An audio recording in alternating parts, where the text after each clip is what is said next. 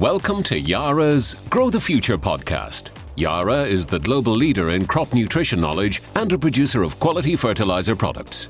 Grow the future with Yara. Hello and welcome. I'm Ken Rundle and I'm talking phosphate and potash, this time with Mark Tucker, Yara's head of agronomy. When planning any cropping program these days, farmers must always be prepared for volatility. And just now, what's on our mind is price volatility on the fertilizer markets, with recent price hikes raising various important questions. Mark, perhaps we can start by reflecting on why prices have risen and to what extent. The last time we saw these sort of price rises was back in the sort of 2007-8 period, and it's effectively happening across all nutrients. Whether it's nitrogen, phosphate, potassium, but some slightly more than others. But we are looking at rises that not quite doubling for some, but certainly getting up towards that way. And why is it happening? Then I guess that's the big question. What's the background to it? Then it's in some ways a perfect storm of events, not perfect for the farmer, of course, but this scenario where we've got increasing energy prices, gas is 3 times what it was 12 months ago, and we know at the pumps ourselves how energy's gone up. So we've got that as a background to it, which represents a large component of fertilizer production. And then, of course, we've got the fact that commodities, i.e. the crops that farmers grow, have gone up over the last months. And whenever that happens, then naturally farmers take the opportunity to plant more of those crops. So that inherently then builds a level of demand into the market for nutrients. And then you get classic sort of economics come into play where supply and demand drives the prices upwards. And of course, finally, political events that are happening around the world. We've got examples where Belarus are the large potash suppliers into Europe and across the world. And of course, there's sanctions going in to that country or on that country. So that again is adding issues into the supply and demand. So this sort of coming together of political, economic events which have driven the price to where it is today. What you seem to be suggesting is that all these high prices are going to continue. It's difficult to see anything that sort of suggests that they're going to suddenly reverse, in the sense that the crop prices are still good, the political scenarios are still at play, so there's very little, and the sort of energy price is still high. So there's nothing in the immediate future which would suggest they're suddenly going to take a downward spiral. So yeah, I think they're sort of in the short term probably here to stay. Well, looking at how to deal with that, I suppose there's no suggestion of just missing applications, is there? These are key nutrients. They are, and I think that's one of the things we need to really sort of consider, that there's bound to be some that will look at missing out applications just because of the prices that they're facing. And I think the important thing is then really to just go back to first principles and think about the importance of those nutrients in terms of what you're trying to achieve, and that's high yields of the crops, good quality. So they need to be really thought through in terms of any decisions around missing out, reducing applications, etc. So you can miss quite a bit of yield by just cutting back on certain applications.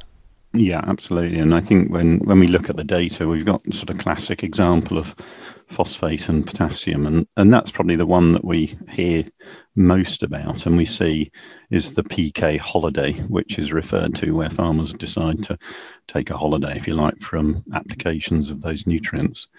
But when we look at the data in terms of what sort of underpins sort of yield resilience and brings that consistent yield that we get each year, and that's largely the good soil index that we've built over the years. And research has shown that whether it's work across in Europe or the UK, then we can attribute anywhere from 0.65 up to 2 tons per hectare of wheat towards or that built-in fertility that we've got by investing in those nutrients. So really then it's about thinking where you are in terms of the soil status, etc. So you need to know the nutrient status of your soil. It's Yeah. and that in itself is unique because it's not a case of one strategy fits all, is it? No, it isn't. And I think, there's really is the ideal time where you just need to check your farm, check your fields, look at the data that you've got attached to each field and how new that data is, how recent, when did you last do a soil test, and what was that soil test when you last did it. Might jog you to go and do some more soil testing just to see where you are in terms of that soil index. And of course, depending on how many samples you take in any one field, then you'll get the average. And if that average is dropping below 2 or on that sort of borderline shoulder of the critical value where you've got creeping up from index 1 into index 2s, then you know that you're on a little bit of a risk curve there, which as we start to drop below that index 2 and into 1s, then that's where we can see sudden drop off in yield. So really being manage the data in terms of getting soil analysis, getting the index, and then utilising it as part of the decision making. It's a risk analysis is what you're talking about. Absolutely. But just to clarify, there's no change to Yara's advice regarding applications of phosphate. It's the spring and not the autumn we're talking about. Yeah, we'll continue with that advice. The slight change to the advice is almost how much you invest in them, in the sense it probably isn't the year to be putting a huge amount of P and K on trying to suddenly change an index unless you're really very, very low. So I think that the advice would be to really think about the quantity and the timing of that to get the most out of it. So as you say, our advice has always been that we get a response to that P and K application with a fresh application in the spring, just as the crops that are wanting to start to grow in February, March, as soils warm up. That's when you need to drive that P and K into the program. Crops will then pick it up and continue their spring growth, as opposed to the autumn timing where, soils are colder, they're wetter, crops are going into a level of dormancy as they sort of hit the winter months. So very little uptake. And then you have that risk of the nutrients that you've applied not being available when it comes around to that spring requirement by the crop.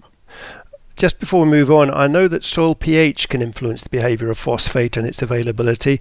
Likewise, I suppose those with access to farmyard manures and slurries can use those to advantage. So what's your take on lime and dung in this particular equation? Yeah, the liming one is really the sort of first action to think about, is in the sense that we know that really that optimum pH for nutrient availability in the soil, and that's the real key. You can have plenty of nutrient in the soil, but if it's not available, then that's not particularly useful for the crop. So yeah, again, check the pH. If you can get it towards that 6.4 level, and at that point you can really see that your nutrient availability, and particularly phosphate, will be at its optimum. In terms of the dung, then again, this is the time when nutrients in waste materials, dungs, straw, anything like that, obviously is valued higher than it normally would be. So getting the most out of those, putting them on the right fields that are going to benefit the most from them. And the organic content now, as we know, becoming ever more important in terms of building, again, a level of organic material and soil fertility. Then nothing new here. And the work 30 plus years ago showed that if we build our organic matter in the soil, then we build a better holding capacity of nutrients. The nutrients that are on that organic matter are also much more available to the crop than when they're sort of tied and locked into a sort of more mineral fraction of the soil. So yeah, there's some really key things to think about when it comes to pH, dung, etc. Including the sums about whether or not straw being sold off to the livestock man is going to earn more than chopped up and used to improve your soil fertility. Yes, it will be a question that we get asked again in terms of the value. And yeah, if the farm is exporting straw by baling it and selling it, then obviously they're exporting some nutrients, so that has a value. So it all comes into the equation of what the value of that straw is in terms of sending it away from the farm. Well, let's look some more at other strategies farmers can use, and I suppose they needn't all be solely focused on the nutrient side of the story. If costs are going to go up, some others can come down. Using compounds rather than straights? Yes, and I think this is, again, if we're looking at the sort of equation around cost per hectare, which is really what it's about, then that has two elements to it. We're seeing the cost of nutrients themselves going up. But of course, energy, time, labour all have a value as well. And that's where adding more and more applications of the nutrients, if you decide to go down using straights or just a standard 0.24/24 type compound, invariably that builds in an extra 1 or 2 passes, which come at a cost. So that needs to be borne into account, and is certainly worth considering how you can mitigate the cost per hectare by looking to reduce that number of passes across the field and in the crop. And there's a range of products for that. Yeah, I mean, that's when you can really just look at, see what's available, but we can use NPKS products, which are the 4 nutrients all in the one granule or prill there. So not only you're getting all the nutrients in one application, so you're saving a pass. Clearly, with that approach, you're also getting that evenness of nutrient application that comes with a uniform compound product. And you can then use ones that have perhaps got slightly higher P and K in with one application with that first nitrogen dressing, or you can choose to go down the route where you use one product as an NPKS right through the program. So applying that on 3 occasions, if it's a classic sort of cereal crop or wheat crop, it will then supply the right nitrogen that you put on. In addition, it's going to get that P, K and S on with those 3 passes as well. The 2 products there that we typically look for in the brand from the Yara side is that Yaramila brand. So that tells you it's a compound product containing multiple nutrients. 52S and Extra Grass are 2 that are really worth looking at the moment. When we do the sums, they're £30-40 a hectare saving to be had by going down that route, as opposed to using either classic sort of 0.24/24 or straights route of application. Right, so to sum up then, what are the key points to consider as far as you're concerned, the bullet points, the things to remember off the back of this podcast?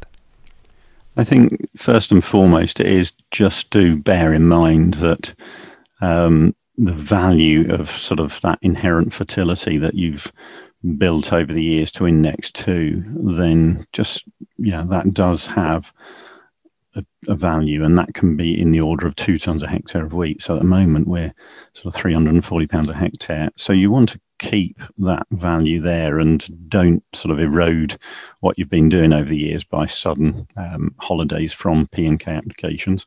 So really do think about the value you've built up there and what that represents in the crop in any one year. Secondly, then really do find out where you are in terms of nutrient status. So get that sort of most recent analysis or do some new analysis just to look at where you are to understand what the soil index is. Because if you've got a really generous supply, then we know that that's you're not introducing as much risk. And then finally, I would say, just think about that different approach where we've got multiple nutrients in one product that can go on in that spring timing. And with that, you're going to really just get that an additional 1/3 of a tonne a hectare that we see when we go down that spring application route. Some good and timely advice there from Mark Tucker, Yara's Head of Agronomy. Thanks very much. Next time, I'll be taking a closer look at potash and its role in cropping.